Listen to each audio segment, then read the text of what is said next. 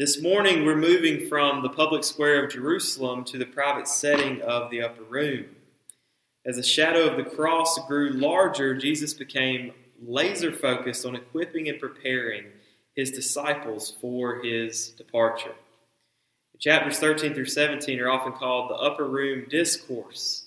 Over these 5 chapters, Jesus gave final instructions to them, promised the Holy Spirit would come to help them, and prayed for them.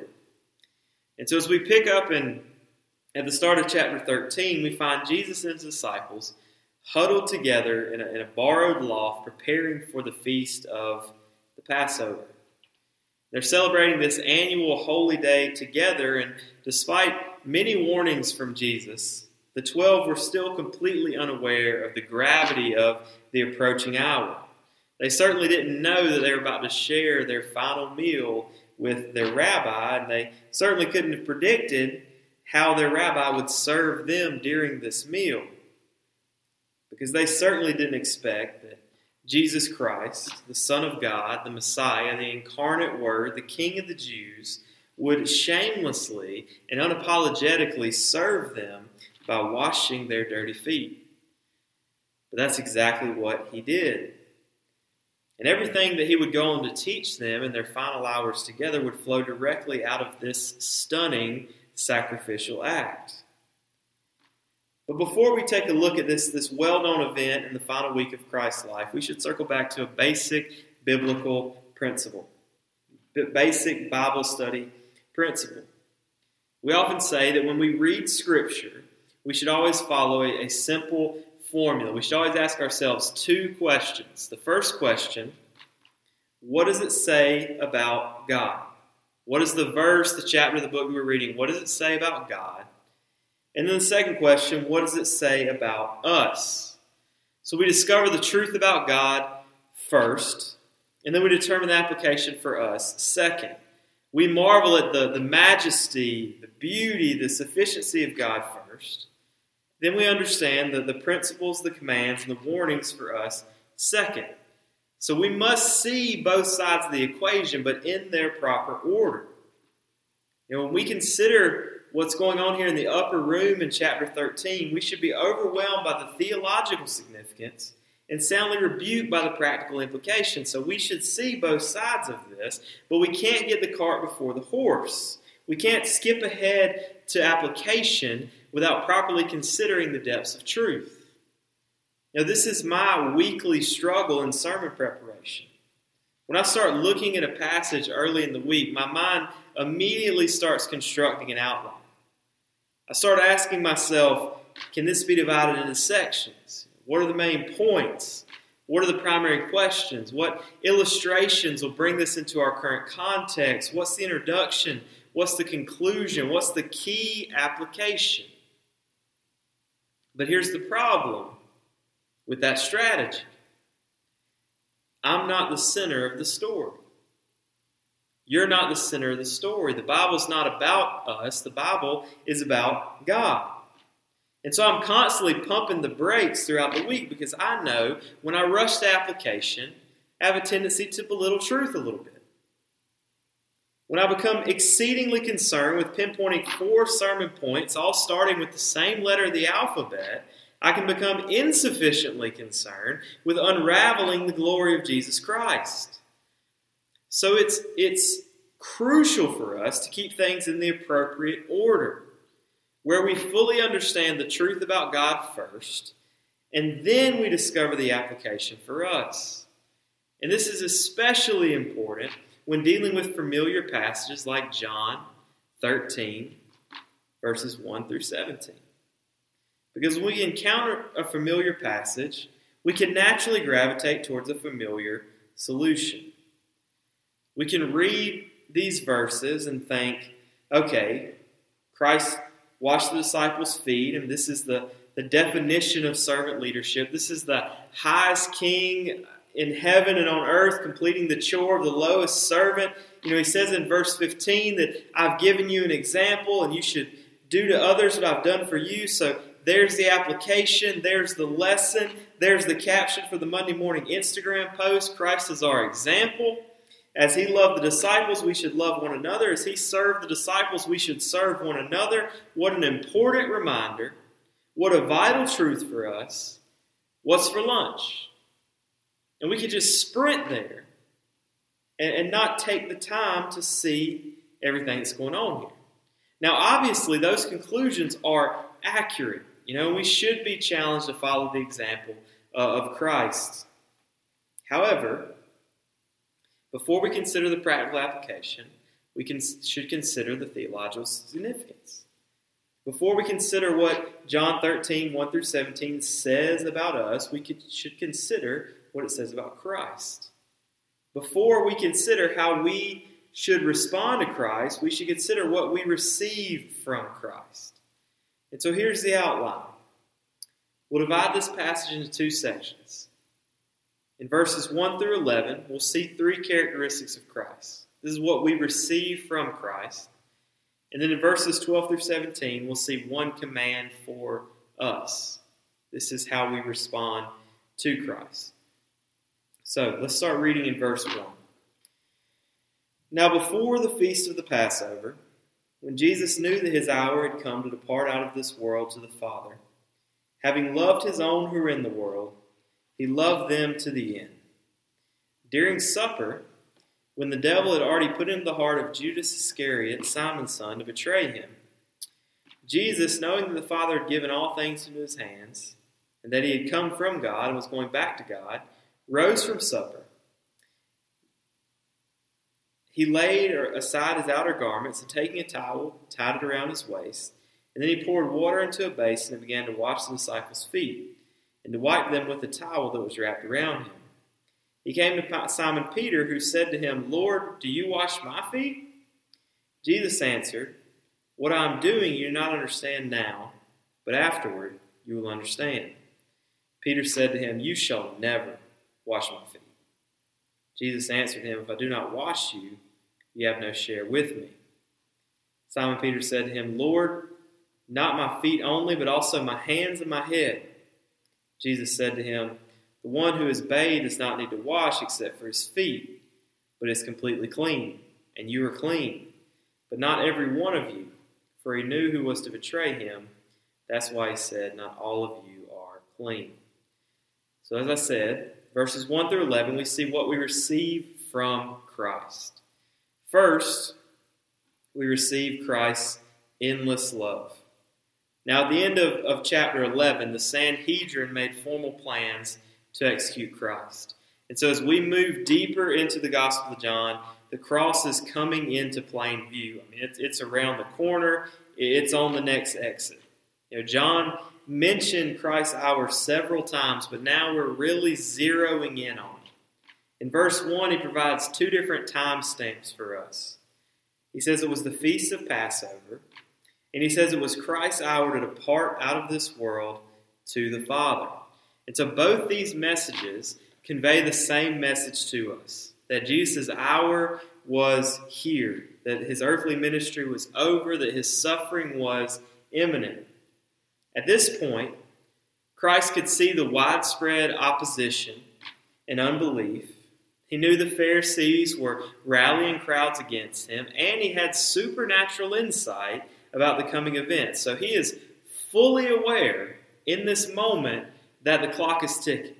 He is fully aware in this moment that time was running out. And so here's a quick rhetorical question for you. Don't shout out your answer. If you knew your days were numbered, what would you do? If an angel of the Lord came into your bedroom tonight and told you you were going to die on Thursday, how would you spend your final days on earth? Would you wrestle with grief and sadness? Would you lament over unchecked boxes of your past and miss milestones of your future? Or would you gather friends together, gather family together, fulfill a bucket list item or two, take a long overdue trip, indulge in delicious food and drink? Would you say, my hour is coming, woe is me, I could have done so much more with my life, now I'll never have a chance? Or would you say, my hour is coming, I'm going to maximize my final time, and I will make the most of every moment, and I will do everything that I always wanted to do.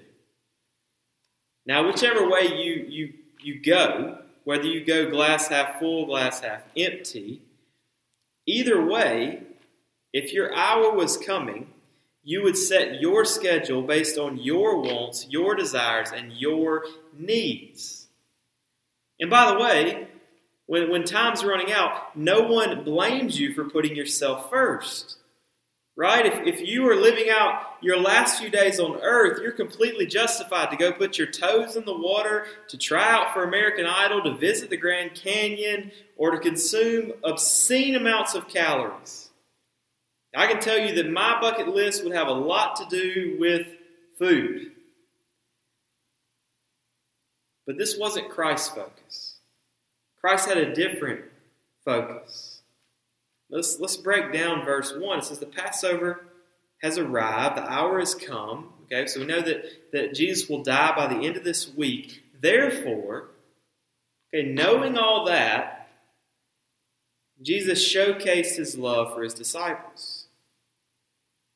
Jesus was about to depart to the Father, and his actions were motivated by love. The end of verse 1 says, having loved his own who were in the world, he loved them to the end. We understand that Christ loves the whole world. The most famous verse in the Gospel of John, and maybe the most famous verse in the entire Bible, is John 3:16. For God so loved the world that he gave his only Son, that whoever believes in him should not perish but have eternal life. But Christ's love for his own surpasses his love for the world. The followers of Christ receive special grace. The world gets common grace. Okay, so think about the creation account. Think back to Genesis 1 and 2. In those two chapters, God provided several gifts for mankind. He created the heavens and the earth for us. I would say that's a gift.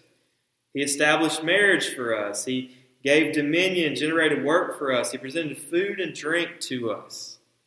But all of these heavenly gifts can be enjoyed by all of humanity. Every person can enjoy the beauty of nature. Watch the ocean roll in, watch the sunset. Every person can enjoy a satisfying marriage. There are atheists who are happily married and have been for decades. Every person can enjoy a fulfilling career. Every person can enjoy a center-cut filet cooked medium with a loaded baked potato and a piece of key lime pie on the side. Do you see, earlier I was talking about how my bucket list would involve food. I guess you're learning some things about me right now. But here's the point. Both believers and non-believers can enjoy God's common grace. Matthew 5:45 says, for God makes the sun rise on the evil and on the good, and sends rain on the just and on the unjust. And so God loves the entire world with common grace, but God loves his children with special grace. And so when John says that Jesus loved them to the end, he's not just talking about the duration of Christ's love. He's talking about the degree of Christ's love. He loved them fully, completely, unconditionally. He went to the cross in obedience to his Father's will and for his Father's glory, but he also went to the cross because of a perfect, sacrificial, and eternal love for his own. In our broken world, we can barely comprehend love without an expiration date. Every marriage doesn't go the distance. Every parent-child relationship isn't healthy. Every best friend forever doesn't last forever. And so when you consider the depths of Christ's love, you may have concerns. You may have questions. In weak moments, you may ask, Jesus, do you still love me? Jesus, are you still there? Jesus, do you still care? Jesus, are you still invested in in what happens to me? And if that's you, I can assure you that Jesus would answer your question with a question. He would say, do I still love you? Well, is it the end yet? Is it the end yet? Well, the answer, of course, is no. Then yes, I still love you because Christ loves his own to the end. Second, we receive Christ's humble servants. So as we move to verses 2 through 5, notice once again, you'll see this striking contrast between what Jesus knew and what Jesus did. We already saw it in verse 1. He knew his hour had come. He knew he was about to die, and he spent his time loving his disciples. He spent his time putting others first. Now we see it again in 2 through 5. That Jesus knows his place as the highest king, his rightful place as the supreme being in the universe, and he served the disciples as the lowest servant. Look at verse 3. Jesus, knowing that the Father had given all things into his hand and that he had come from God and was going back to God, rose from supper. He laid aside his outer garments and taking a towel, tied it around his waist. Then he poured water into a basin and began to wash the disciples' feet and to wipe them with a towel that was wrapped around him. So for 12 chapters, the Apostle John, in excruciating detail, has given us a clear picture of the identity of Christ. That he's the Word who became flesh, the Lamb of God who would take the sins away from the world, the miracle worker who healed the sick and raised the dead, the King of the Jews who had become the King of the nations, the only begotten Son who came from the Father, reveals the Father, and is equal to the Father. And so in leading up to our passage, these are all the things that John has said about Jesus. These are all the things that we should understand about Jesus. And then we get to chapter 13, and he's the one who washed feet. And in their context, this is unbelievable because, servants wash their master's feet, and children wash their parents' feet, and wives wash their husbands' feet, but a person in authority would never wash the feet of a person under him. Yet here's Jesus with all the authority in heaven and on earth washing their feet. All 12 of them. Did you catch that Judas is still in the room? Did you see that Jesus washed Judas's feet too? In verse 2, we see that Judas had already aligned his heart with Satan. In verse 11, we see that Jesus knew he was about to betray him. And this should be a startling picture for us, that we should serve others without a single consideration for the return on our investment. That we should serve others without restrictions. We should serve others without reservations. We should serve others without any hope that they may one day return the favor. Judas was about to betray Christ, yet Christ washed his feet. I'll concede that it's nearly impossible to provide greater context to this moment with illustration, but I'm going to try my best. When I was working in student ministry, I served alongside this incredible couple who poured into our middle school students. They were empty nesters, and they willingly and joyfully leveraged their time, energy, and resources into discipling the next generation. And they were wonderful partners in the gospel. But on one occasion, they had a crazy idea. On one occasion, they were on a completely different page than me. In the summer of 2016, on the final night of our middle school summer camp, they had special plans for the end of the worship service. We had these 3 nights of worship, and this is our final one. And they wanted to wash the middle school students' feet as a powerful visual for serving one another. Just want to take this wooden understanding of what Christ is teaching here and just wash their feet, just have this beautiful picture of service.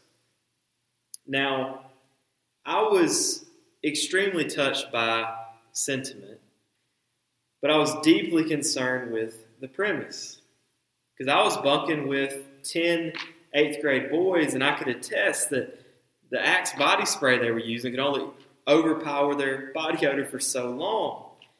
Now, on the second night, one of our adult volunteers drove 40 miles round trip to the closest Walmart to purchase a box fan. And this fan served two purposes. It cooled us off, and it pushed all unwanted smells out the door into the hallway. So I had plenty of reservations about washing these middle school students' feet. I mean, these were the 8th graders, right? They were the most hygienic. So I had reservations, but I signed off on it, and I'll never forget this night. So I was the first one down there, washing a few students' feet, just feeling how humbling that experience was. And then I watched our senior pastor, who was on the trip, washing 8th graders' feet. I watched a mother wash her son's feet. I watched a college student wash her sister's feet. And it was this unforgettable moment, this powerful moment, this beautiful moment, but it pales in comparison to the scene in John 13. Listen to H.B. Charles Jr.'s reflection on this moment. He says, Jesus was perfectly aware of his sovereign authority, divine origin, and eternal destiny, yet his divine majesty did not prevent him from washing his disciples' feet. His standing as the highest king didn't prevent him from becoming the lowest servant. And Christ's humility in the upper room is staggering. And we know he's just getting started, because as Paul explains in Philippians 2, he would take himself even lower. As though he was in form of God, did not count equality with God a thing to be grasped, but emptied himself by taking the form of a servant, being born in the likeness of men, and being found in human form, he humbled himself by being obedient to the point of death, even death on a cross. So second, we receive Christ's humble service. Third, we receive Christ's cleansing power. So in verses 6 through 10, we see Peter is clearly not okay with the idea of his master becoming his servant. Now, Peter could have been, the voice in the room. Sometimes one disciple speaks up, and we assume that he's speaking up on behalf of everyone else. But Peter was clearly disturbed, troubled, and offended by this premise. He asks in verse 6, Lord, do you wash my feet? I mean, in other words, what are you doing? What are you thinking? And throughout the Gospels, the Apostle Peter experienced these incredible highs and devastating lows. And the best picture of his up and down journey may be in Matthew 16. About the middle of that chapter, Jesus asks, who do you think I am? And Peter was the first disciple to put everything together, the first disciple to have a clear view of the identity of Jesus. And so he replies, you are the Christ, the Son of the living God. And Jesus commended him. He said, blessed are you, Simon Bar-Jonah, for flesh and blood has not revealed this to you, but my Father who is in heaven. And then a few verses later, in the same chapter, after Jesus told his disciples he must go to Jerusalem, he must suffer, he must die, he must rise again on the third day, Peter pulls him aside to try to talk some sense into him. He rebuked him, which is never a good strategy, never a good move. He said, far be it from you, Lord, this shall never happen to you. And Christ fired back, get behind me, Satan. And so in a span of just a few verses, 5 or 6 verses, Peter goes from blessed are you to get behind me, Satan. from the highest mountain to the lowest valley. And so here in verse 6, Peter surely thought he was on the right track. Jesus starts washing everyone's feet, and Peter's probably thinking to himself, okay, this is a test. This is a test.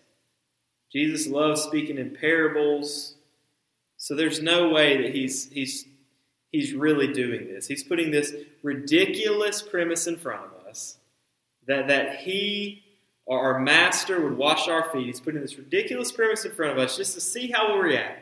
He wants to get a rise out of us. Well, I'm not taking the bait. I'm not falling for it. Now I'm going to get the right answer. I'm going to score a few brownie points. So he speaks up and he says, "Excuse me, Jesus, why would you ever wash my feet? You're the master.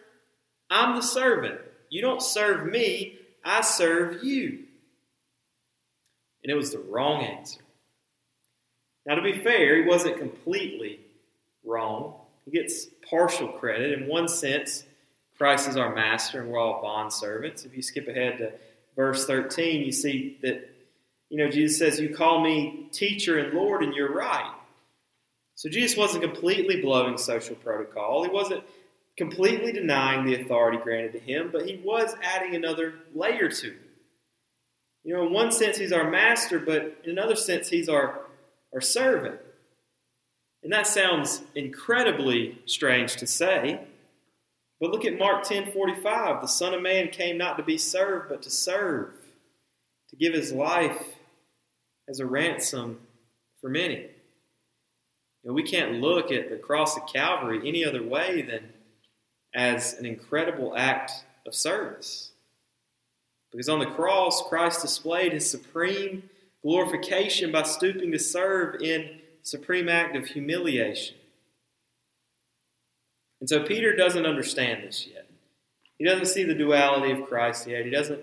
He can't comprehend this idea of a servant king yet. He'll eventually see the light, but for right now he's asking, "What are you doing, Jesus?" And so in verse 7, Jesus answered, "What I'm doing, you do not understand now, but afterward you'll understand." Doesn't this exchange sound eerily familiar to us? Haven't we had similar conversations with God? Haven't we prayed before, "Lord, what are you thinking? Lord, why did I lose my job? Lord, why did I receive this diagnosis? Lord, why am I dealing with this person? Lord, why are you allowing my life to fall apart? Lord, what are you doing?" And I can tell you that in these moments, 99 times out of 100, it would be to your benefit to keep John 13:7 handy. "Jesus, what are you doing?" Well, right now, you wouldn't understand, but one day, you will understand. So in the interim, you should trust me. That's what we see in verse 7. Peter questioned Jesus. Jesus answered Peter. Peter didn't understand what Jesus was doing, and Jesus called Peter to submit to him anyway, to trust him anyway. And spoiler alert, Peter didn't do that. Verse 8, he exclaimed, "You shall never wash my feet." In the original language, Peter uses a double negative. He said never, he meant never, ever. He's basically saying, "You'll wash my feet over my dead body, Jesus." And Jesus calmly responded, "If I don't wash you, you'll have no share with me." And so we see that the towel and the basin are a metaphor for the cross. Ephesians 2:8-9 says, "By grace you've been saved through faith. This is not your own doing. It's a gift from God, not a result of works, so that no one may boast." See, salvation is based upon what Christ does for you, not what you do for Christ. So Jesus says, if I don't wash you, you'll have no share with me.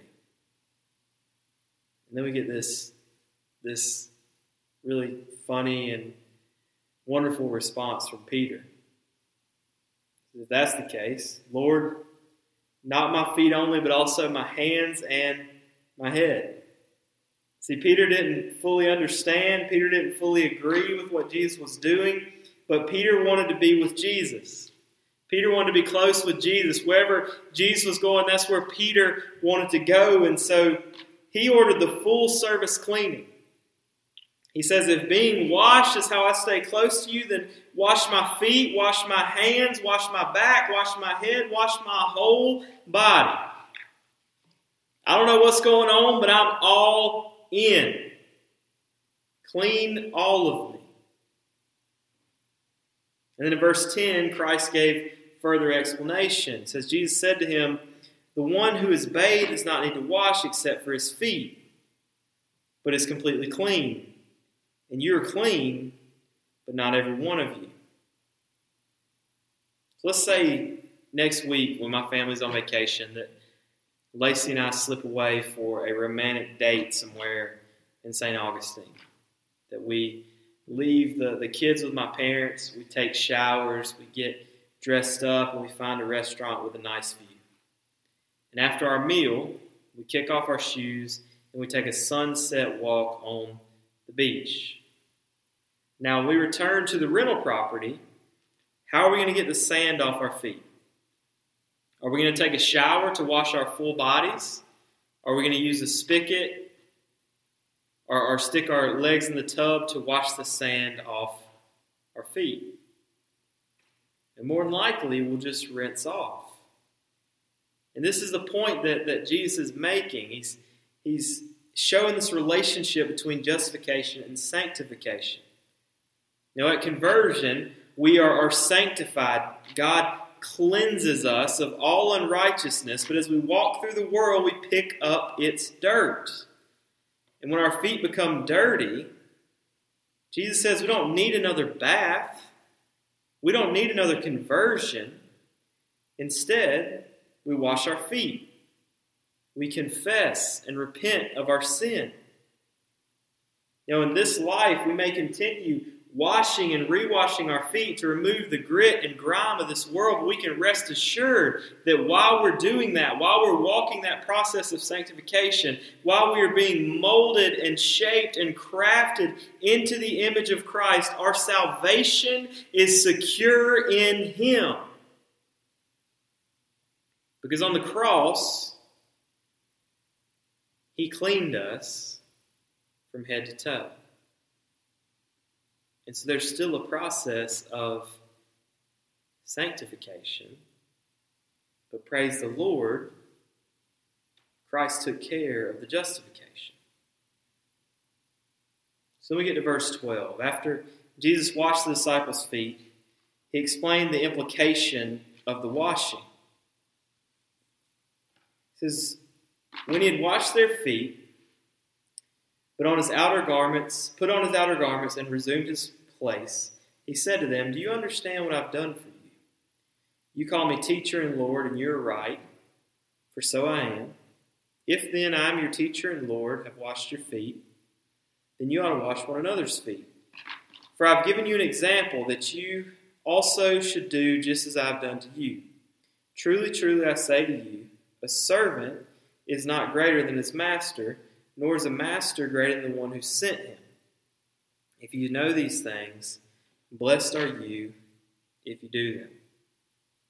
So in the first 11 verses, we see what we receive from Christ. And then in these verses, we see how we should respond to Christ. There's only one point here. The way that we respond to Christ is we follow His example. Verse 15 clearly states, for I've given you an example that you should do just as I've done to you. So if Jesus washed feet, you can pray for the sick. If Jesus washed feet, you can greet guests. If Jesus washed feet, you can take a meal to your neighbor. If Jesus washed feet, you can care for children in the nursery. If Jesus washed feet, you can visit shut-ins. If Jesus washed feet, you can give to Options Now and the food pantry and Annie Armstrong and Lottie Moon. If Jesus washed feet, you can share the gospel in Lowndes County.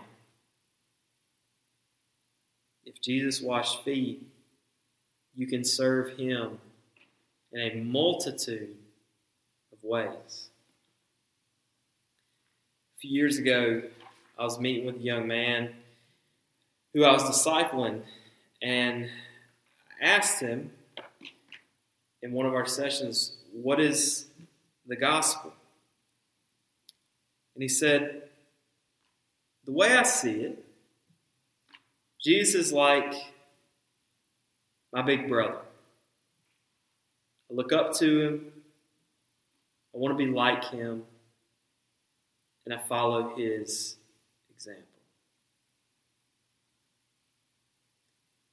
This is why we spent the majority of our time together covering what we receive from Christ rather than how we respond to Christ. Because we can easily fall into the trap of basing our Christian journey on the foundation of behavior modification and white-knuckle discipline, where we access our own power for pursuing God's standard, where we place ourselves at the center of God's glory, where we allow our flesh to shift our focus to what we can do instead of what Christ has already done. But church,